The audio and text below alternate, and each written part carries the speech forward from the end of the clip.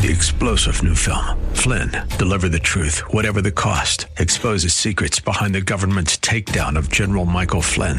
Flynn knew what the intel world had been up to. He ordered the first audit of the use of contractors. This set off alarm bells. He told the truth. He was the most dangerous person for Donald Trump to hire. They had to get rid of Flynn. Flynn, deliver the truth, whatever the cost. Available now. Watch it today. Go to salemnow.com. salemnow.com. Sure is at 3:04. Good afternoon and welcome to the Stephan Tubbs Show. Stephan's out today and Monday. Aaron Lapidus will be here on Monday afternoon. I'm Randy Corcoran from Saturdays 9 to noon, and I am so grateful to be here and especially glad to have you along. For folks new to my name or my work here on the weekends at 710 KNUS, I'm the chairman of the Arapahoe Tea Party, largest Tea Party group in Colorado, the Republican National Committee man for the state of Colorado, so I have a vote on the national stage with the GOP. And then, when I'm out giving speeches or presentations or meeting new people as a speaker or a participant, the way I always like to sort of identify myself is really pretty simple. I'll come up to the microphone and smile and nod and, have some exchanges and get things going and then let folks know that my name's Randy Corcoran and I'm a God-fearing, country-loving husband, dad, granddad, constitutional conservative, Tea Party, patriot, Republican, in that order. And I'll tell you what, when I am speaking to groups, especially Republican groups, I can tell right away if I'm talking to a grassroots, right-wing, activist, sovereign border, low taxes, strong military, limited government group, or I'm talking to other Republicans. Because sometimes people are like, oh, okay, why in that order? Especially since I'm the Republican National Committee man. But I think it's very, very important to lay out the order of priorities and how you decide things and how you make decisions. The reason I became politically active was because I was extremely disappointed in the results of the two parties that were at play. And I watched a president named George W. Bush come out and talk about violating free market principles in order to save the free market. I have a college degree. I'm an attorney now, but even when that was going on, it didn't really take a brainiac to understand that just can't be right. So I got up off the couch. I started getting active. I found the Tea Party very appealing because they were standing up against high taxes and the horrible collapse of our financial system and all of the things that seemed significant to me as a high school dropout turned business owner, an eventual college grad, eventual lawyer. And as I got more involved, I realized, look, I got no business in the Democrat Party. There's no hope over there. Those folks want bigger government. They want to be told what to do. They believe that social issues control, and they buy the promises and the lies that politicians make all the time, and especially when it comes to the Democrats, they think that their promises are actually their results, and they're never held accountable. So I started paying attention to the Republican Party, and man, oh man, what did I see over there? I saw people who paid no attention at all to the pro-life, strong conservative, lower regulation, lower taxes, sovereignty as a priority platform of the Republican Party, or people who ran as conservatives during the election season and then when they went to Washington, D.C., or settled into and I won't say cozy job because the people in our state legislature work their tails off for very little pay, but they'd settle in and get to the get along sort of position in their operations that continues to allow our state and our country to slide further and further to the left. So I started focusing on the Republican Party and, started at a precinct level, eventually became a delegate, eventually a presidential delegate, and now the Republican National Committee man. And I am here to report that everything I see within the Republican Party, the trends around the country in the Republican Party, is back to the principles, the platform, the foundation that gives us a chance as citizens to push back away from this precipice, this edge that we're standing on. at the ballot box, through social media, through talk radio, through all kinds of alternative methods of communications. It's working in the schools and in the school boards. It's working with all different kinds of groups, whether you're dividing people by their color, by their ethnicity, by their heritage, by their history, by their self-proclaimed gender. Republicans are drawing attention from all of them. And despite what you hear on the radical left, mainstream media, what I always refer to as the corrupt, coordinated, Democrat-controlled mainstream media, we're winning the argument. We are winning the day. We have to fight for election integrity. We have to fight to get our messages out. We especially have to fight to get Republicans to understand the Republican platform and fight and act like Republicans. But labels are always a problem, aren't they? And it's very, very interesting because frankly, there is a particular, and my phone shouldn't be answering right now. Let me just shut that down. There is a particular pundit, someone who changed the trajectory of politics in this country, who changed the ability, the method, the mechanism, even the style of communicating conservative values in a way that people understand. These are not people stuck in their ways. These are not people who want to return to, the 1700s and a country full of slaves and everything else. That, in fact, the things that matter to people like me, and I assume a great deal of people like you, are the things we need to stand firm on in order to preserve the security, the sovereignty, the success, the prosperity of the greatest country the world has ever known. And the person who literally turned the tide against Democrats and started this long, decades-long awakening by many, many Republicans and activists and conservatives around the country that we could no longer just wait until Election Day and no longer just rely on if we just got a Republican in there, everything was going to be okay. Woke us up to the importance of holding people accountable, holding people firm to their particular promises, and reminding them that if they're going to run to represent us in this party, they need to stand for the things that this party stands for. And that does create some problems. We've got some problems with that right here in our own candidate grouping for Republicans this year, and we'll talk about that later. But the person that I'm talking about, the true talk radio legend, none other than the late, great, historically significant, award-winning Rush Limbaugh. And maybe if you were a regular listener, this will be familiar to you. I remember hearing this. I remember talking about it back maybe as far back as 2014 when I first did my first talk radio, actually probably late 2013, because I strongly disagreed with what Rush Limbaugh has to say about labels. Let's see what you think. I don't like having to say this, but being honest with you and with myself is paramount.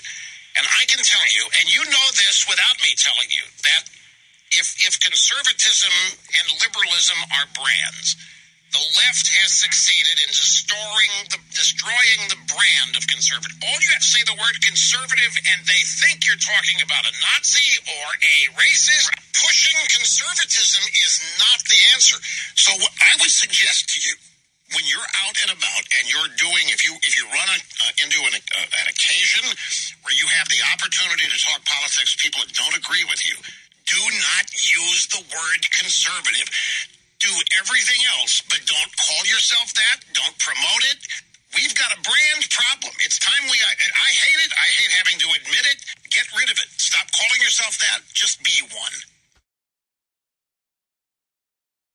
I think you're going to find, if we do this, that you're going to have far more people agree with your solutions than will disagree if you don't identify yourself first as a conservative when talking. Rush had one of those dramatic pauses there. I thought he was done, but he was actually responding to a caller. And I just remember when I heard that for the very first time, I thought, no. We do not give in to the labeling of the radical left. We do not give in to the labeling of the corrupt, coordinated, Democrat-controlled media machine. Instead, we push back. We fight back. We celebrate the terms that we believe describe our belief system, have historically supported the things that we stand for. I don't walk away from being a Tea Party patriot. I don't walk away from being a constitutional conservative. And yet, year after year, Rush Limbaugh, a long time ago, suggested that we talk about the ideas and get away from the labels.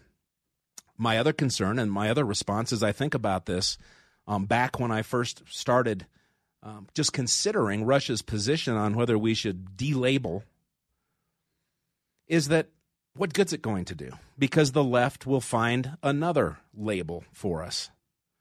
Because we're racist, we're homophobes, we're xenophobes, we're phobophobes. You name it, they'll find a label for it. And it doesn't matter how nice you are. Mitt Romney, when he was running for the nomination for president, was well-loved and well-respected, just like John McCain, by the media. It was welcomed and just loved to support him and hear what he had to say. As soon as either of those extremely moderate Republicans became president of the United States, they were under a regular attack. So is Rush right about that? Is Rush onto something, that it's time to talk about the ideas but avoid the labels? Our guest at the 6 o'clock hour, I think this is a 4-hour show. So yeah, our guest at the 6 o'clock hour has a different approach, and I think you will really, really enjoy him. His name is K. Carl Smith, and he's the founder of the Frederick Douglass Republicans. And man, oh man, I think he's been going about 12 years strong with him. As Republican National Committee man, every Thursday I'm on not always, but I try to be every Thursday on a prayer call, a national prayer call with other members, 168 members of the Republican National Committee. And we have just a wonderful prayer call. And sometimes we bring in a speaker and someone who gives a presentation, maybe does the prayer. K. Carl Smith was on with us this Thursday, and he's been a friend for years. And it reminded me that I hadn't shared him with the 710 KNUS audience in a long, long time. So he has a different approach to reaching out, especially in black communities, and as a Republican, as a conservative, and he will share that with us at 6 o'clock. That should be fascinatingly interesting. And at 5 o'clock, somebody that, if you don't know, you'll be glad that I brought him to your attention. His name is Steve Deace, and he does a TV show on Blaze TV. He's a wonderful author. He used to be a nationally syndicated talk radio host. I did my only national syndicated talk radio when I filled in for Steve Deace. And one of his books, and we'll ask him about this labeling comment by Rush Limbaugh, one of his books was called Rules for Conservatives. Or let's see, Rules for Conservatives. Rules for somebody, not radicals. How conservatives can win again. I thought I would remember that name, but I always have to write them down. But it was a tremendous book. It did use the labels. I've never been around a man whose mind works any faster. It's just exhausting to walk and talk with him, to just try and keep up. Not with the walking, but with the talking. But he's got a new book out. He says it is his most important book ever. And we're going to share it with you, give you a tease at 5 o'clock. 4 o'clock, we'll spend some time with Priscilla Ron. She's the vice chairman of the Colorado State Republican Party, talk a bit about how things are going here in Colorado.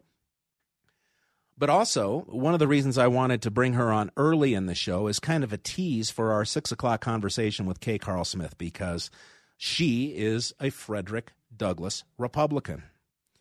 And so we'll get a sort of a taste of what that means from somebody who is a grassroots activist, now a leader in our state party here, and someone from that side of the Frederick Douglass Republicans, as opposed to the guy who created the whole idea, K. Carl Smith. Should be a good warm-up for our visit with K. Carl Smith. But I'll tell you what, there is a great deal to celebrate this week. And yes, I've got some audio. I've got a vent Thank goodness I've got 4 hours today and then my regular 3 hours tomorrow, because there is so much to get off my chest, including this year anniversary of the debacle in Afghanistan. And I just want to remind you of the liar in chief and what he has to say and what he promised. And if you hear some of his old clips from a year ago and compare him to the new ones, you'll see just how badly he is fading. We're definitely going to address some of that as the show goes on. But after our break, when we come back, I cannot wait to introduce you to someone who's become a good friend through our work on the Republican National Committee. He's the chairman of the Wyoming State Republicans. And I got to tell you, for the last few weeks leading up to this Wyoming primary that said bye-bye to Liz Cheney, there has been tremendous confidence and still apprehension because Liz Cheney was mobilizing. Liz Cheney raised $15 million for her run for Congress, only spent 1.5 of it, so you have to know that she's running for president. But she's raised $15 million, and she was using that money to convince Democrats and disaffected, never Trump Republicans to cross over and usurp the will of the Wyoming voters, the Wyoming Republicans, and try and hang on to that congressional seat, power at all costs.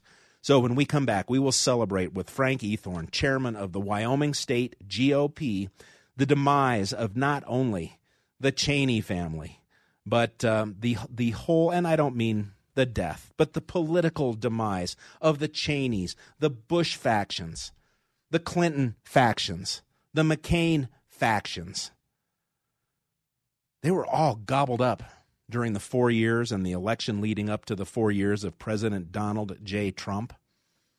And the destruction of the old guard Republicans continues. And I know they're not going away. These are wealthy people, used to power, used to having their way. But slowly and surely, the party is changing. The people are waking up. And Liz Cheney was a major part of that celebration. I cannot wait to talk to the chair of the Wyoming GOP when we return here on the Stephen Tubbs Show, 710 KNUS.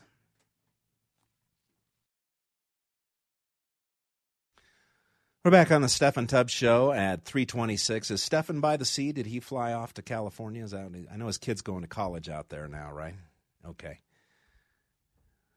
Very cool, very cool. Randy Corporon in for Stephen. Aaron Lapidus will be here on Monday. Stephen will be back on Tuesday. And because even though I started college as a math major, I can't seem to do clock math, I did get the times wrong for guests today. And but that's a real bonus for you because the guest I thought was scheduled for 5 o'clock was scheduled for 3 o'clock, and he is standing by right now. My good friend Steve Deace, who I just talked about when I was giving you the lineup. Steve, my friend, my apologies. Good afternoon and welcome. Oh, no, Biggie, brother. It's all good. How you been, man? Man, I have just been great. Things are on fire around the country. There's so much to talk about, tremendous enthusiasm in the Republican Party, lots to talk about, with regard to the tremendous weakness and just panty-wasteism at the top. But that gives us an awful lot to shoot at, and that keeps me, figuratively shoot at. And that keeps me awfully busy. So as Republican National Committee man, I'm having a great time. Well, good. I'm just watching hail. Is that my life's a little simpler. Is that what's going on in Iowa right now? Yes. All right. Yeah, biblical-sized hail. But what's going on? I'm your man. Let's go. All right. Well, I was in the opening segment of the show, I played an old clip from Rush Limbaugh where he talked about how we should get away from labels. And in that particular clip, he said that we should stop referring to ourselves as conservatives. And, I always introduce myself as a Tea Party patriot, conservative, Republican, in that order. And given the fact that you've been one of the strongest conservatives I've ever met and known, putting your money where your mouth is every time you get a chance, what do you think about the labeling? I don't even know what many of these labels mean anymore. I mean, to me, conservatism is, the definition of a word is what its root word means. All right. And so the root word of conservatism is conserve. So to me, what a conservative is trying to do is conserve that which history has revealed this side of heaven is what's best, true, and beautiful for the human condition and human flourishing. That's what I have traditionally been attempting to conserve.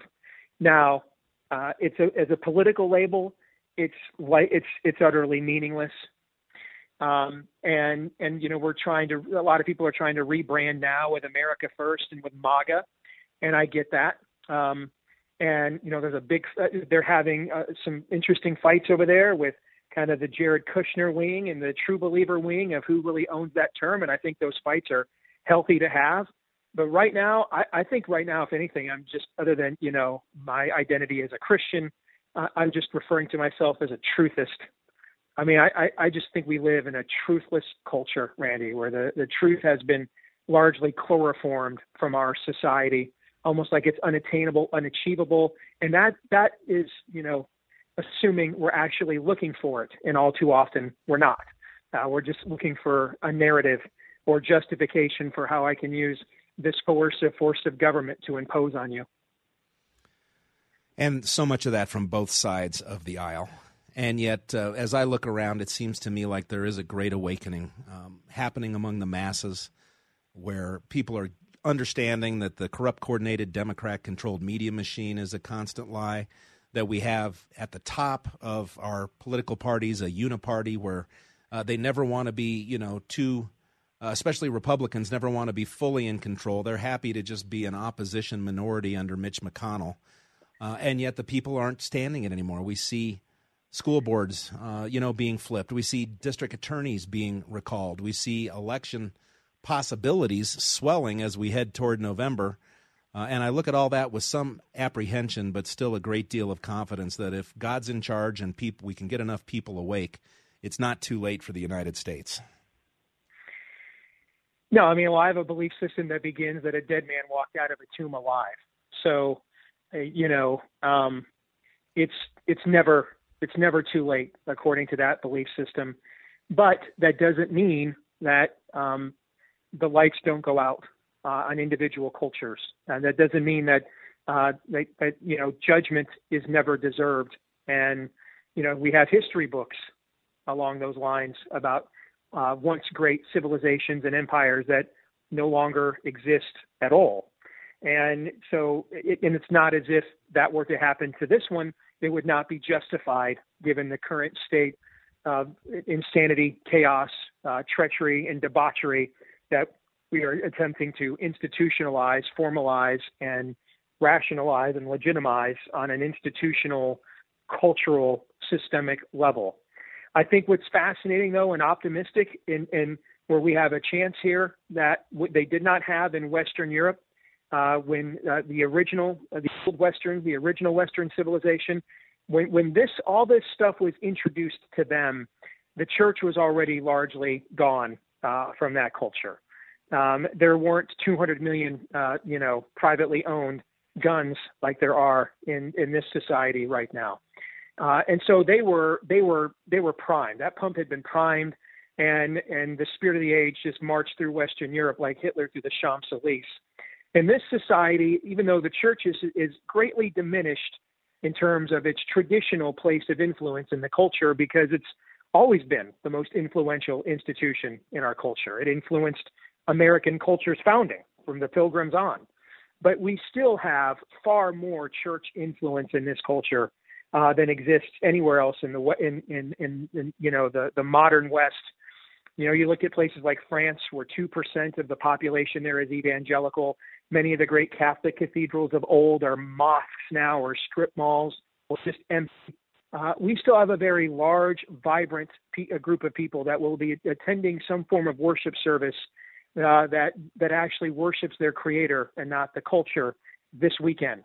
And so you throw that in with the insurance policy provided by the Second Amendment, and that gives you a fighting chance. Now the question, though, comes down to this. Will the people you vote for actually represent you and make a difference? Because that has not been the history in totality, with few exceptions, within the Republican Party. We are watching Ron DeSantis do things in the ultimate swing state of Florida that would have been that people that live in places like Alabama and Mississippi and Oklahoma think that's just unthinkable. We could never get away with that here. And yet he is doing that there. He has violated every GOP consultant's advice. He's gone against it all. He's thrown it all to the wind. He won his election by fewer than 40,000 votes. He didn't come in conciliatory, didn't move to the middle because he, had a divided voting electorate. I mean, he has just gone from going after Share of Israel pretty much his first day in office to everything we have seen since. He is just ruthlessly but effectively, those two things, sometimes we do one or the other. We rarely do them both. He has ruthlessly but effectively pursued his agenda. And the result, there has been over a 300,000 voter registration swing in the state of Florida from Democrats to Republicans. And he hasn't even completed his third year in office yet. And so what is doing down there right now is conducting a modern political science class. It ought to be the model to be followed everywhere. I look at a state like West Virginia, Randy, a Democrat presidential candidate hasn't won a precinct, let alone county, in that state since 2008. How in the world is Florida redder than West Virginia? How is it redder than Alabama? How is it redder than Mississippi, and so on? And I think that's where it comes down to, does the Republican Party's current leadership finally hate what Democrats are determined to do to the country more than they hate their own base? That is the question on the table, because Ron DeSantis has proven to us now that you can be politically successful with the stuff ideologues that host shows like you and me talk about. You can actually govern this way. It can be done. Previously, Trump showed us you could win talking about the things the way that we do on our talk shows. You could win that way. DeSantis is showing you can govern that way. And so the Republican Party from this time forward is without excuse. So we shall see.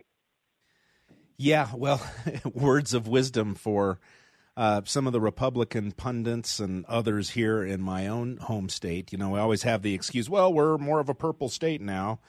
But you see what's happening in Florida, as you mentioned. And I read a story today that they can't keep the U-Haul trucks in California because people are renting them one way, often going to Florida faster than they can bring them back there. So, the proof is really in the pudding. And the media keeps us pounded down with all of the bad news. They're always focused on Trump or Mar-a-Lago or some Republican problem. And it's so important for people to understand that average Americans trying to fill their cars, trying to fill their refrigerators, understand that Democrats are in control right now. And all that pain is as a result of these Democrat policies. And start acting like you have a mandate. Start acting like you have the right ideas and the right policies. And, man, that's what I'm trying to pump people up. And I just want you to know, we've got you here to talk about your book. I assume you can stay through a break. Sure. Okay. I just want you to know on the RNC, man, that old Titanic of a ship, that when I got elected there, I thought I was going in, probably had to be a covert spy, just to try and figure out a way to start changing things. And I found myself... You're one of the Canaanite spies on the RNC. Yeah. Right, I hear you. And I got there and I'm surrounded by America First patriots who believe in our platform, our pro-life, limited government platform, and are just as upset at certain Republican leaders who break promises, or career politicians, the Mitch McConnells of the world.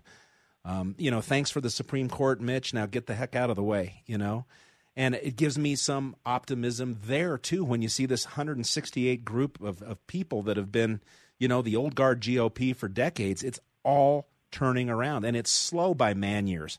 We're not up in the cosmos watching things move over decades and centuries. We're wanting it done yesterday. And it seems like we're not getting anywhere. I feel like we are.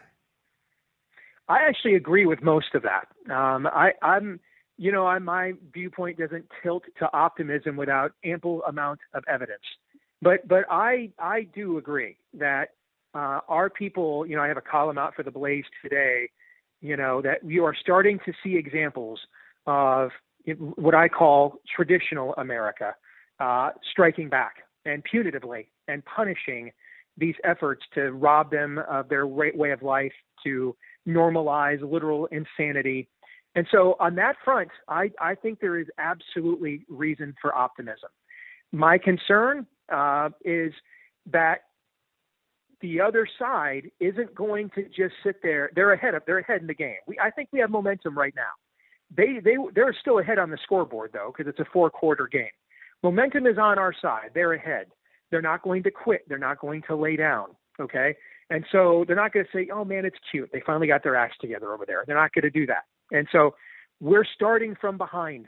And I think that's what we have to understand is we can't even just settle for you'll stop the new bad stuff. You have to go in there and uproot the old bad stuff. I think that's why what happened with Roe in June is so key, because we had operated not just under the canard of judicial, now I'm getting into your arena, but not just under the canard of judicial supremacy system, but we have really just bastardized stare decisis to literally mean now it's whatever some pagan judge from the 666th district of Babylon conjures from the bowels of his depraved mind is the new law of America, binding precedent on everybody, and it can never be overturned. Right? I mean, that's essentially what had occurred from a policy standpoint in the judiciary branch, starting with really Roe v. Wade. And so the way that opinion was written by Samuel Alito, the fact that we didn't win on a technicality like we did on the Hobby Lobby case, well, you guys are just too mean, but they didn't uphold the premise of the point of why they were mean. In this case, the way that Alito wrote that opinion, where he completely destroyed the judicial canard of the premise that led to Roe in the first place, that's something we have not seen, even at the court in cases that we have won. It's always been kind of on the margins or on some technicality or their overreach. And so we need to understand that needs to be the model going forward.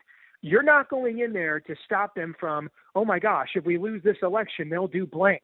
No, you're going in there to uproot all the terrible demonic stuff they did like the last 10 elections. That's what you're going in there for. I got to tell you, and we do have to take the break, but that's the most optimistic about the future in the years I've been talking with you that I think I've heard you be, and that is exciting. So I want everybody to stick around because the first book I ever read from Steve Deace, D-E-A-C-E, was Rules for Patriots, How Conservatives Can Win Again, some labels over there. Your most recent book was The Faucian Bargain, where you took on the most powerful and dangerous bureaucrat in American history, as the title it said. And now your new book, which we'll discuss when we come back, Rise of the Fourth Reich, Confronting COVID Fascism with a New Nuremberg Trial so this never happens again. The ever uncontroversial Steve Deace will stay with us, and I hope you will too. Right now, we got to check in with Lori Kilman in the 710 KNUS newsroom. We'll be right back on 710 KNUS.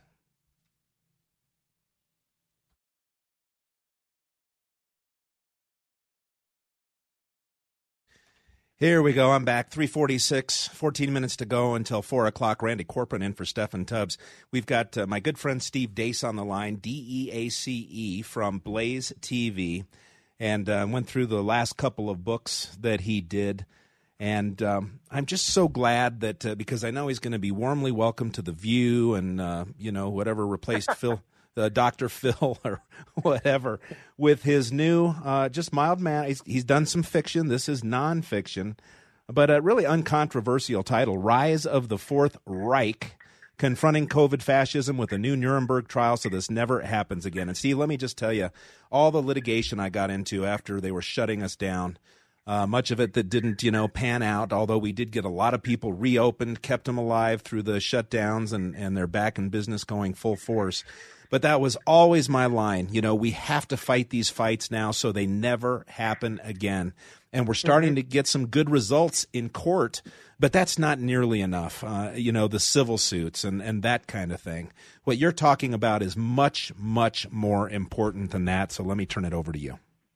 Absolutely. I mean, Dr. Robert Malone, one of the decorated virologists of this era, filed a defamation lawsuit against the Washington Post today. My man Matt Staver over at Liberty Counsel just beat the United States Marine Corps on their jab mandate in federal court today. He had previously forced one of the largest insurance or largest healthcare employee networks in the country to settle with everybody they fired for over $10 million. These are but steps. They're important steps, but ultimately what needs to happen here is a Nuremberg-like trial for Nuremberg-like punishments. This is the worst assault against human rights, the worst crimes against humanity we have seen since that era. It's everything they did is in complete and total violation of the Nuremberg Code, every last syllable of it. They initiated a biomedical fascist authoritarian state. Now we're seeing the back end results of everything we warned about during lockdowns now. And now we're seeing more and more data come out about just how dangerous these jabs are, and why they wanted to wait 75 years before showing us what was actually in their human trials. This is, if this is not punished criminally, they will do it again. It may not be another virus. It may be, wait, you're teaching your kids there's only that there's only one God, and it's the God of the Bible. Your views are a public health danger. They cause gay people to commit suicide. We can't have that. What, you teach your kids that there's only two genders? A trans kid 4 counties over committed suicide last night. Your views are a public health danger. We can't have that. Your guns are a public health danger. We can't have that. They have been looking. Issues like climate change, people don't care. They have been looking for an issue to make us care and make it painful on an individual, granular, molecular basis for decades. They found it. We showed them our backsides. We showed them the Achilles heel. Scare us with a public health menace, and we will literally roll over and let you do whatever you want to us. Suddenly, a whole bunch of liberals that were convinced corporations were just greedy prostitutes. Now it's like corporations are greedy, except if they're called Pfizer. And then jab me, baby. Do whatever you want to me, baby. Do it over and over again. I'm your Huckleberry. We have to stop this. And if we don't hold the people accountable who are responsible for the creation of the virus itself, for the spread of the virus, for the mitigation efforts that all didn't work and or made it worse, to the fact that we have spent decades, generations trying to come up with a respiratory virus vaccine, to a coronavirus vaccine, and we somehow managed to stick the landing with never before tried technology in 9 months, except, for all of the excess deaths we're still seeing that are non-COVID related, except for the skyrocketing rates of cancer we're seeing, except for the skyrocketing rates of myocarditis and clinical heart issues. The study out of Thailand recently, 18% of teenage boys in that study, just days after getting the second dose of Moderna, Randy, they had abnormal EKG. These are 13, 14, 15-year-old boys. Well, Steve, they'll recover. They'll recover now, but on the backside, that's tread on their heart tires that will shorten their lifespans on the back end. And for what? For a virus that, unless they had multiple comorbidities or were over this age of 75, they had a 99.7% chance of surviving. No, this was never about a virus. This was power and control. That's why they never gave us control groups. That's why they don't give us transparency with data. That's why when the mask and everything showed the data that it wasn't working, they could have admitted, Randy, hey, we overstepped. We're just trying to act here. Sorry, our bad. Nope. They're still trying to get your kids to mask at schools in major cities. They're still trying to get you to jab your little kids with this stuff. They've never admitted any mistakes at all. They've never been transparent, which just goes to show you, if this was about health, they would have done those things. You know who doesn't show transparency, who doesn't show empathy, who doesn't hold himself accountable? Autocrats, authoritarians, because that's what this was about, because that's who they are. And that's why Daniel Horowitz and I wrote this book. Pre-sales are available right now. Rise of the Fourth Reich. You can get pre-sales today. It was the #1 nonfiction political book in the country last week, 6 months before its release. If you want to read, it is framed like a mock Nuremberg trial. We don't have a table of contents. We call witnesses. They're all on the record, whistleblowers from healthcare, from the Department of Defense. Everybody's on the record. All these interviews are all recorded to get to the bottom of what they did here and to who and to why. And if you want to read the opening statement, like, the opening argument in a court, 12,000 words, over 80 footnotes. If you want to read that opening statement, go to trials, plural, and execution.com. trialsandexecution.com. You can give us your email address and we will send you the PDF for free of that opening statement. You can read it right now. And Steve, when I thought you were coming on at 5 o'clock Denver time, I had actually planned to do that and put some of that out there. But I do have a question. During the break, I was texting to your co-author, Daniel Horowitz, just remarkable, continuing great work at conservativereview.com. And he's on vacation. Now, why in the world is he doing that, and you're here having to stump for this book? Well, first of all, if you know Daniel, I believe this is the first vacation he has taken since the Maccabee Revolution. Yeah. Okay, so it's been a while. It's been a minute. And I've actually taken a few vacation weekends and days off, so I'm happy to pinch hit for my man. He's such a good guy. And so we'll get him on and keep talking about this book, and I'm looking forward to reading it so I can really get into it with our audience, because sitting here at this mic, I mean, they finally slapped a disclaimer on my show to say it was not medical advice, which is probably a wise thing. You know, these are the opinions of the host, not of the station, all of those kinds of things.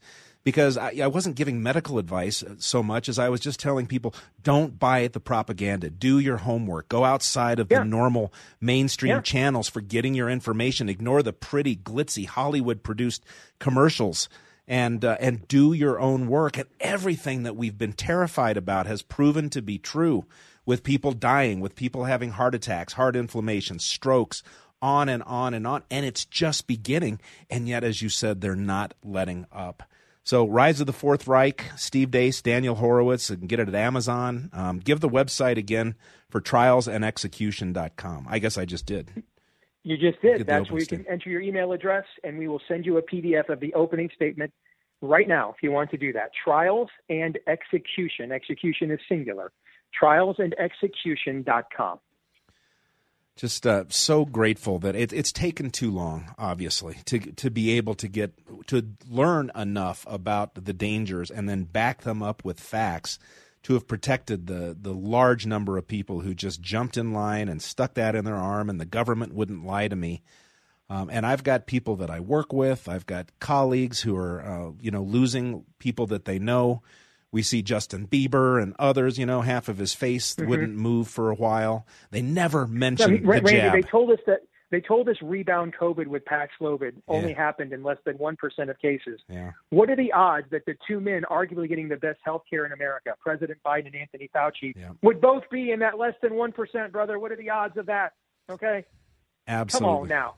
Come on, man. Come on. Steve, it's been too long, man. If you get to Colorado, if I'm driving through Iowa, let's make sure we get together. I always tell people it's the most exhausting hours of my day trying to keep up with the speed of your mind, but it's very well worth it. Very well worth it. I appreciate it, man. Very kind. Thank you very much, man. God bless you, my friend. All right. Thank you so much. Steve Deace, Deace. You can follow him on Twitter. You can watch him on Blaze TV. Let's try and squeeze in a quick call with Artis. Artis, welcome to the show. Hi. It just... First of all, I don't think Biden remembers anything he's been signing, in my own personal opinion. That's for sure. Which is really scary. We look like a bunch of idiots in America to the rest of the world. But it amazes me that they keep pulling this stuff out of God only knows where. I mean, the doggone COVID stuff and just everything he's doing just scares me to death, because we've never kind of been this condescending to an authoritarian group of people. We've got calls loading up, but I've got 1, 2, 3, 4 at least Biden lies right here that I hope to play before the end of the show. Artis, I got to you late. I hear the music in the background. Thanks for listening. Thanks for calling. And I had promised Frank Ethorn, the chair of the Wyoming Republican Party, who will celebrate the bye-bye to Liz Cheney. He will join us at the top of the hour. Right now, it's time for news on 710 KNUS.